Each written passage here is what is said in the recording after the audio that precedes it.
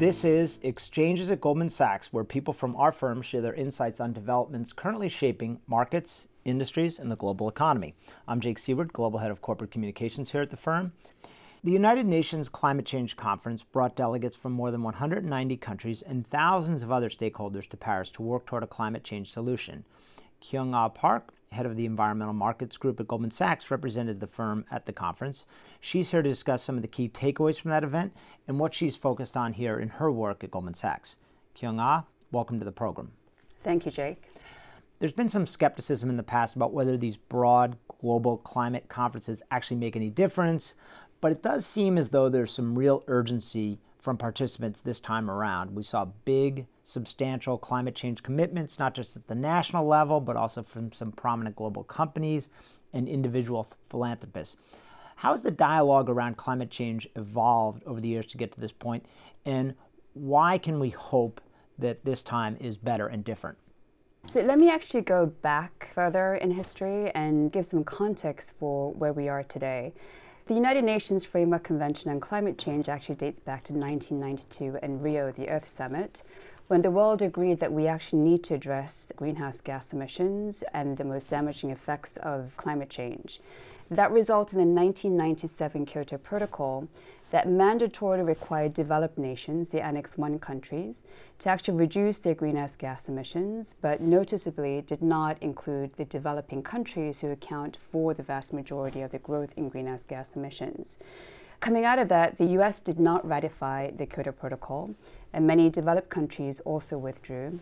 That's a lot of the skepticism around these conferences. Right. And in the fallout from Kyoto, people thought, well, people go, make these commitments, and then they don't even follow through on it. Exactly.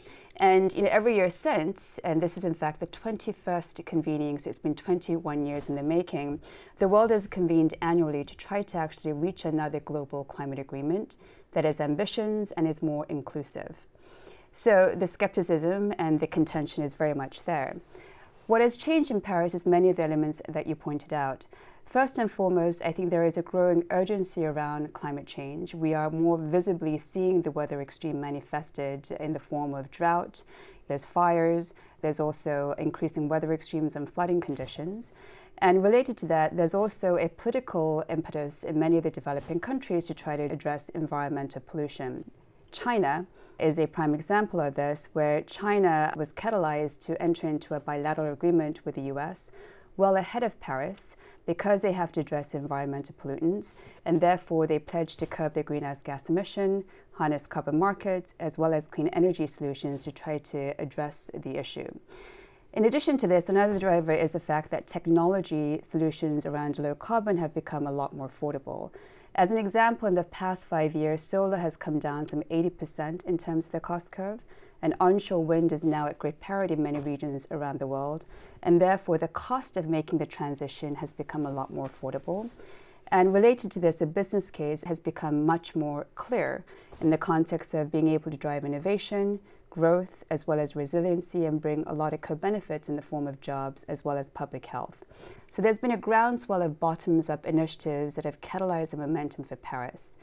Lastly, talking about bottoms-up initiatives, what was fundamentally different this time round, unlike in prior global climate efforts, is that we had not a one-size-fits-all, but a very different set of bottoms-up pledges called the Intended Nationally Determined Contribution. So each country is essentially making its own commitments that fit its own political and economic That's exactly right. conditions. Yeah. And some 185 countries ahead of Paris submitted their national contributions, which covered some 98% of greenhouse gas emissions. So that provided the momentum for a global climate agreement.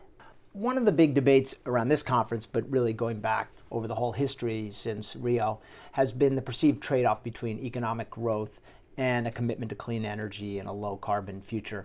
But that's particularly pronounced in emerging markets, which feel as though the developed countries have built their economies on carbon-intensive industries and are now asking everyone to move away from that before they've really caught up. What's your take on the issue, and how did the folks in Paris deal with that? I think it's fair to say that developed countries by far have been the contributor towards the climate change, a challenge that we face today as a world. And developing countries have this agenda of making sure that they pursue ongoing economic growth, They need to alleviate poverty, improve livelihoods of their people, as well as some 1.3 billion people around the world still need access to energy.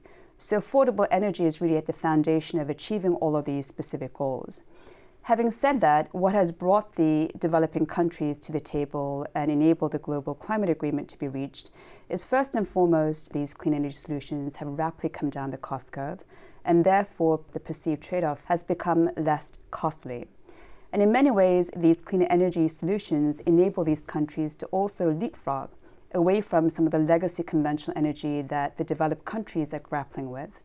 And much like telecom, you're able to harness distributed, diverse, more sustainable energy solutions that bring with it economic growth as well as public health benefits. Specific to Paris, what also facilitated the developing countries to come to the table is the financing support from developed to developing countries. In fact, a minimum of $100 billion has been pledged from the developed countries, and hopefully that will continue to grow. In addition, in and around that, there were a number of initiatives that were committed. For example, Secretary Kerry announced that the U.S. will double its climate adaptation funding for developing countries to some $800 million by 2020. And of course, lastly, we cannot underestimate the INDCs, the specific national pledges that were very much recognizing the economic circumstances of the developing countries. So let's talk a little bit about business's role. One event that was organized in Paris by the New York Times, U.S. Secretary of State John Kerry told the group of business leaders, "We're not going to solve this at the government level. You are going to make the difference." Talk about the role business community plays when it comes to this issue and how that sort of was represented or came through at the conference. Right. So given the magnitude of the transition that we need to make in terms of transitioning towards a low-carbon economy globally, business plays an absolutely critical role because business actually has the low-carbon solutions that need to get deployed. Business are the primary driver of ongoing technology innovation, and we need many more technologies to be able to address the urgency and the scale of the climate change challenge. And business are the ones that can actually mobilize and deploy the much-needed capital to make that transition.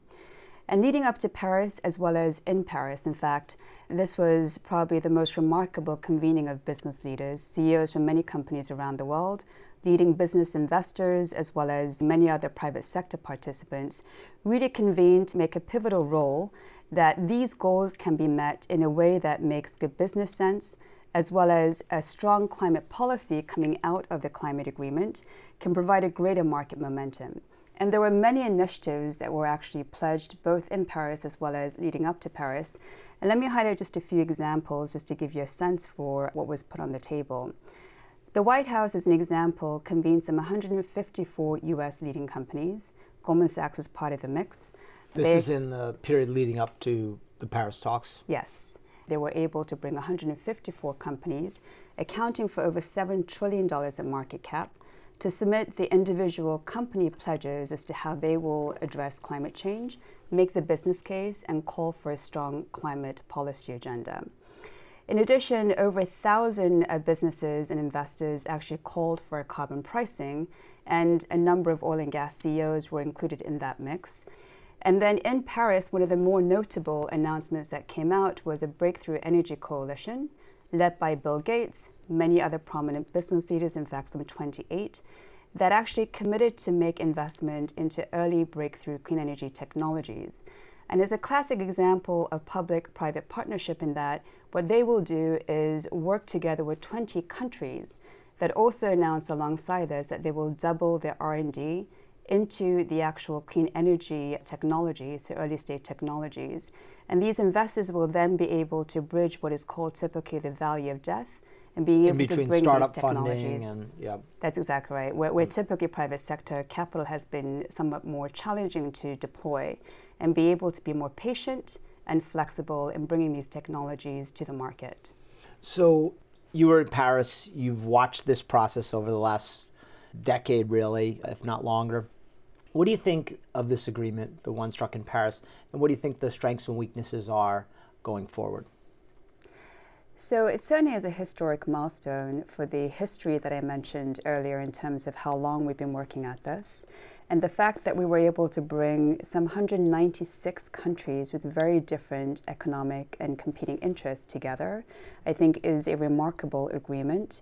And I think it's also important to note that not only do we actually reference the targeting of a 2-degree centigrade goal, but for the first time, efforts to target 1.5 degrees, which was particularly important for many of the island nations that are already feeling the weather extremes and the rising sea levels. And some of these nations will actually no longer have a nation because they will be underwater. What has been also notable is the fact that there are mechanisms in place to actually have a standardized reporting, which again was a contentious issue, particularly for some of the developing countries, and a 5-year cycle for actually ratcheting up the ambitions. Having said all this, I'm very much a pragmatist, and as I think about what does this mean for the markets, it's an important symbolic signal, but the devil's in the details of how do you actually translate this on the ground to specific policies and initiatives that enable markets and financiers specific like ourselves to be able to interpret these signals in something more tangible that we can actually finance and invest against. And that work very much lies ahead of us. I hope that the momentum will continue, but there is always that risk that things could fall apart, as we saw with the Kyoto Protocol. I'm hoping that the urgency around the climate change agenda and the economic case enables the momentum to continue, but the work lies ahead of us in many ways. And some skeptics will say, without really a global price on carbon, that it's very hard for big companies or for economies as a whole to really make the adjustment that's needed to a lower carbon economy. How did the negotiators try to address that criticism? So there were certainly negotiations around trying to put in a reference to a carbon pricing, but that ultimately did not make it in. And in fact, there was a push between U.S. Secretary Kerry and many of the developed countries, but also developing countries like Mexico was in support of this. And over 1,000 companies came out in support of a carbon price signal. And I think in some ways, if you think of it purely from a market and economist perspective, having a cohesive signal on the externality and pricing of it certainly enables the markets to better allocate capital to solution sets that are more low carbon based and make those more competitive versus those that are more carbon intensive. Having said that, when you look at the political realities, both at the international level but also at the national level, it is incredibly hard to have a pricing mechanism that is large and substantive enough to really make a big difference in the near term. So it'll be symbolic in many ways. And I think what we have to recognize is that there are a number of policies at the national and subnational level driving the markets in many ways, whether it's renewable portfolio standards, whether it's feed-in tariff, whether it's ability to integrate grid and enable a more cohesive energy system to be able to be put in place. I think all of those collective initiatives are very important. And obviously here in the US, the EPA is pursuing the Clean Power Plan, which is getting litigated, but in many ways that has enabled early action to already start taking place. It's forcing the acceleration to cleaner fuels. That's right. And obviously when you have gas being very affordable and renewable energy rapidly coming down the cost curve, that facilitates a transition already, and the market drivers are very much there. So let's talk a little bit about our industry, the financial services industry. What is the role, has the role changed of the financial services industry in terms of helping meet the challenges of a transition to a low carbon economy? So financial institutions, I think, recognize the very large dislocation that is going to happen from the transition to a low carbon economy, but also with that comes a very large growth market opportunity. As an example, a key role that we all recognize that we can play in capturing the actual growth and facilitating that transition is to mobilize much needed capital to scale up clean energy solutions. And as we said earlier, these are capital intensive, long dated assets, so you need to be able to mobilize capital in an efficient way. As an example, Goldman Sachs has had a long-standing commitment to doing this. And in fact, recently as part of our revised environmental policy framework, we announced expansion of our existing target, which was $40 billion of financing investments that we announced in 2012. And we will now be looking to mobilize some $150 billion by 2025. Many financial institutions are actually harnessing many more innovative financial mechanisms to be able to get towards those types of goals.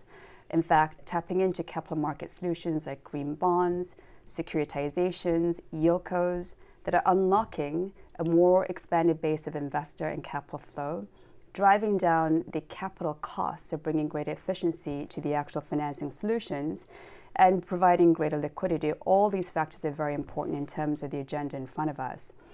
The other thing that the markets are doing and financial services industries are doing is understanding that investors are integrating environmental social governance criteria into the way they actually think about investment allocation decisions.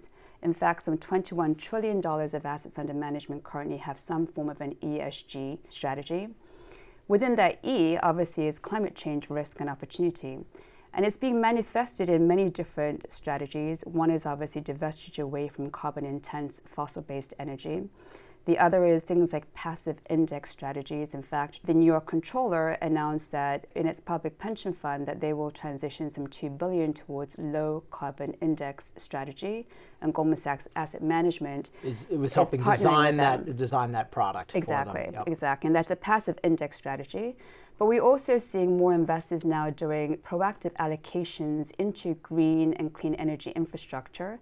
And a large component of that is trying to do good, but also very importantly, trying to capture long-dated yields in an environment where we've seen unprecedented low interest rates in many markets around the world. When you talk about this corporate commitment to $150 billion in clean energy financing, a lot of critics say these commitments by corporations are very lax, they're not well policed or monitored, and they strike people more as an effort to garner publicity for the firm, good publicity sometimes, than achieving substantive results. How do you think about that when you're redesigning our environmental policy framework here?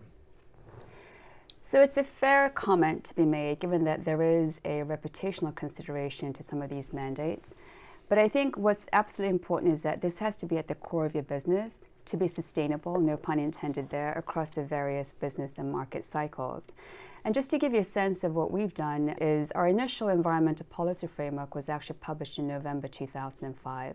And it really codified a commitment to harnessing market-based mechanisms to help address critical environmental issues, including climate change, while making sure that we better serve our clients and obviously generate value for our shareholders. In the 10 years since, we have actually made progress significantly more than we anticipated. An example of this is in 2005, we said we are going to actually commit to investing $1 billion of capital into renewable energy. 10 years since, we've actually mobilized over $65 billion into clean tech and renewable energy, both through financing and investment. So it gives you a sense for how quickly the markets have progressed. And in addition to well exceeding our initiatives, what we are also seeing is an expansive set of market opportunities in front of us and the ability for us to do more with our business while again serving our clients, because that's fundamentally what we're about. The revision that we did as we hit our 10-year juncture was to build on that journey, lay out a roadmap for how we will harness our businesses and continue that progress and lean in to capture the growth market opportunities in front of us. And you'll see in our environmental policy framework, and I encourage people to take a look at it on our website at gs.com, the breadth of how we are leveraging our core competencies. Certainly in clean energy, we've already talked about that, but also catastrophe bonds and innovations around that to help our clients better manage the weather extremes that are happening and the catastrophe risk associated with that. We're also looking at innovative solutions around harnessing nature's way of doing things, what we call green infrastructure, to complement traditional gray infrastructure solutions and increase greater resiliency and adaptation, which is very much needed in our infrastructure planning. What kinds of products would fit in that category? Well, it's fundamentally about financing and potentially investments. It's still very nascent, but as an example here in the US, the EPA requires many municipalities and cities that have very old dated pipes and sewer systems, combined sewers, and where there's a lot more density in these cities and weather extremes, there is significant amount of what's called combined sewer overflow. And so there's a mandate that will require billions of dollars of investment across our nations to be able to address this issue in the coming decades.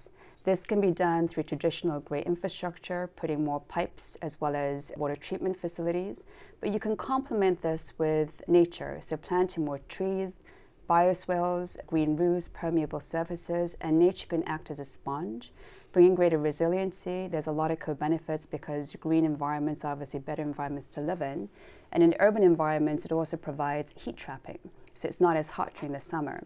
And so there's a lot of different ways that you can innovatively think about these solution sets and be able to bring in financing mechanisms, again early, but the growth potential is very much there. We've talked a little bit about the role clean energy technologies like wind and solar play in addressing climate change.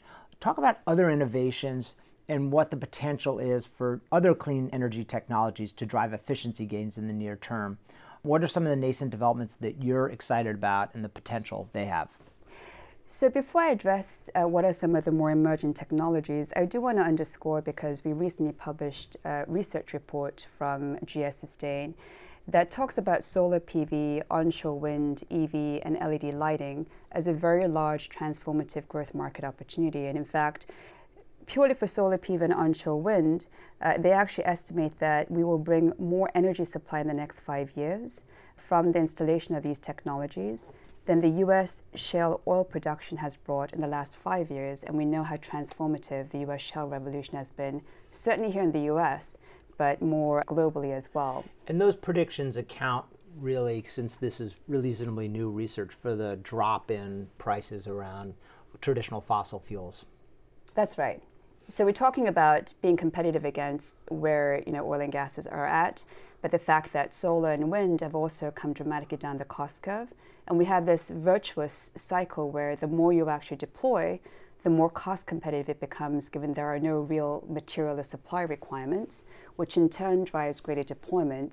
And obviously, policy impetus provides the actual winds behind the back of these technologies as well. So I think it's a combination of those factors.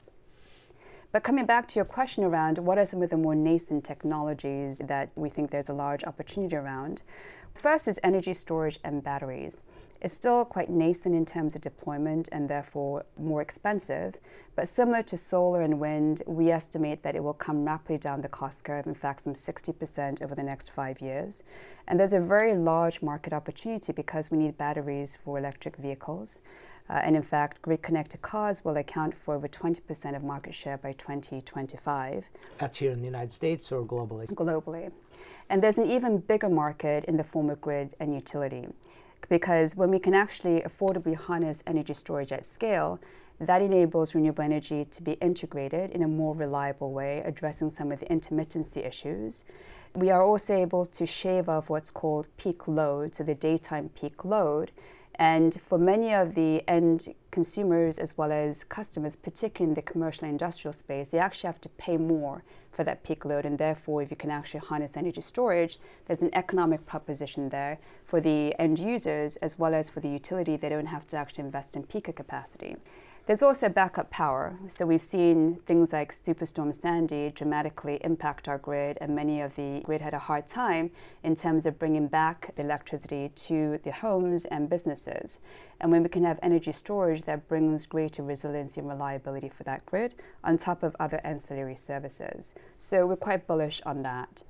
I think the other area that is incredibly fascinating and very transformative is the convergence of what we call information technology, so big data, and the Internet of Things with energy technology.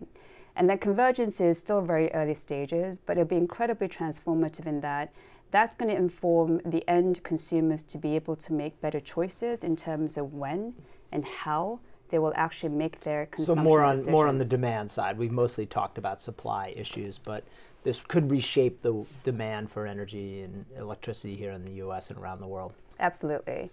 The good analogy around this is what happened with the telecom sector, where you went from largely a commoditized model and very much a concentrated model to one that became much more diverse as well as distributed, and empowering the consumers to make consumption decisions and opening up many more services. And I think we're at the early stages of that transformation in the energy sector as well. Obviously, climate's much in the news right now as we speak, but it's conceivable, it's happened before, that the current level of interest sort of subsides and people lose interest and they move on and fall back into their old patterns. What do you see as the role of the private sector broadly, and Goldman more specifically, in helping keep this issue sort of front of mind over the next several years? So let me begin by saying that the global climate agreement, as much fanfare as there is around it, and it certainly is a historic milestone, particularly in light of the 21 years that we talked about in terms of getting to where we are today. But we also have to remember and be realistic that this is a framework, and it has to be translated into specific actions and policies on the ground. And that is what will ultimately drive capital and transform markets. So the work in many ways is still in front of us. This is not the end goal by any means.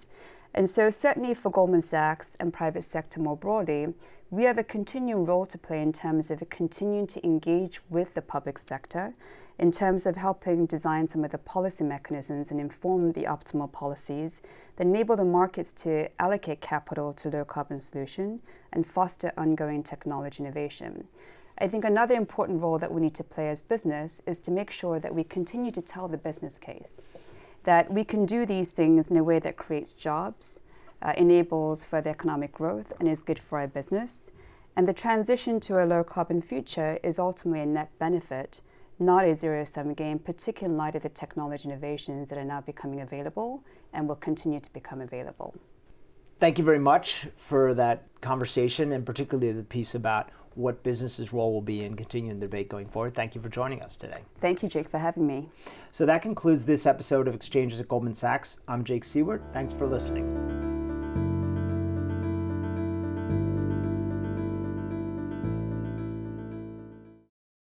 This podcast was recorded on December 15th, 2015. This podcast should not be copied, distributed, published, or reproduced in whole or in part. The information contained in this podcast is not financial research, nor a product of Goldman Sachs Global Investment Research.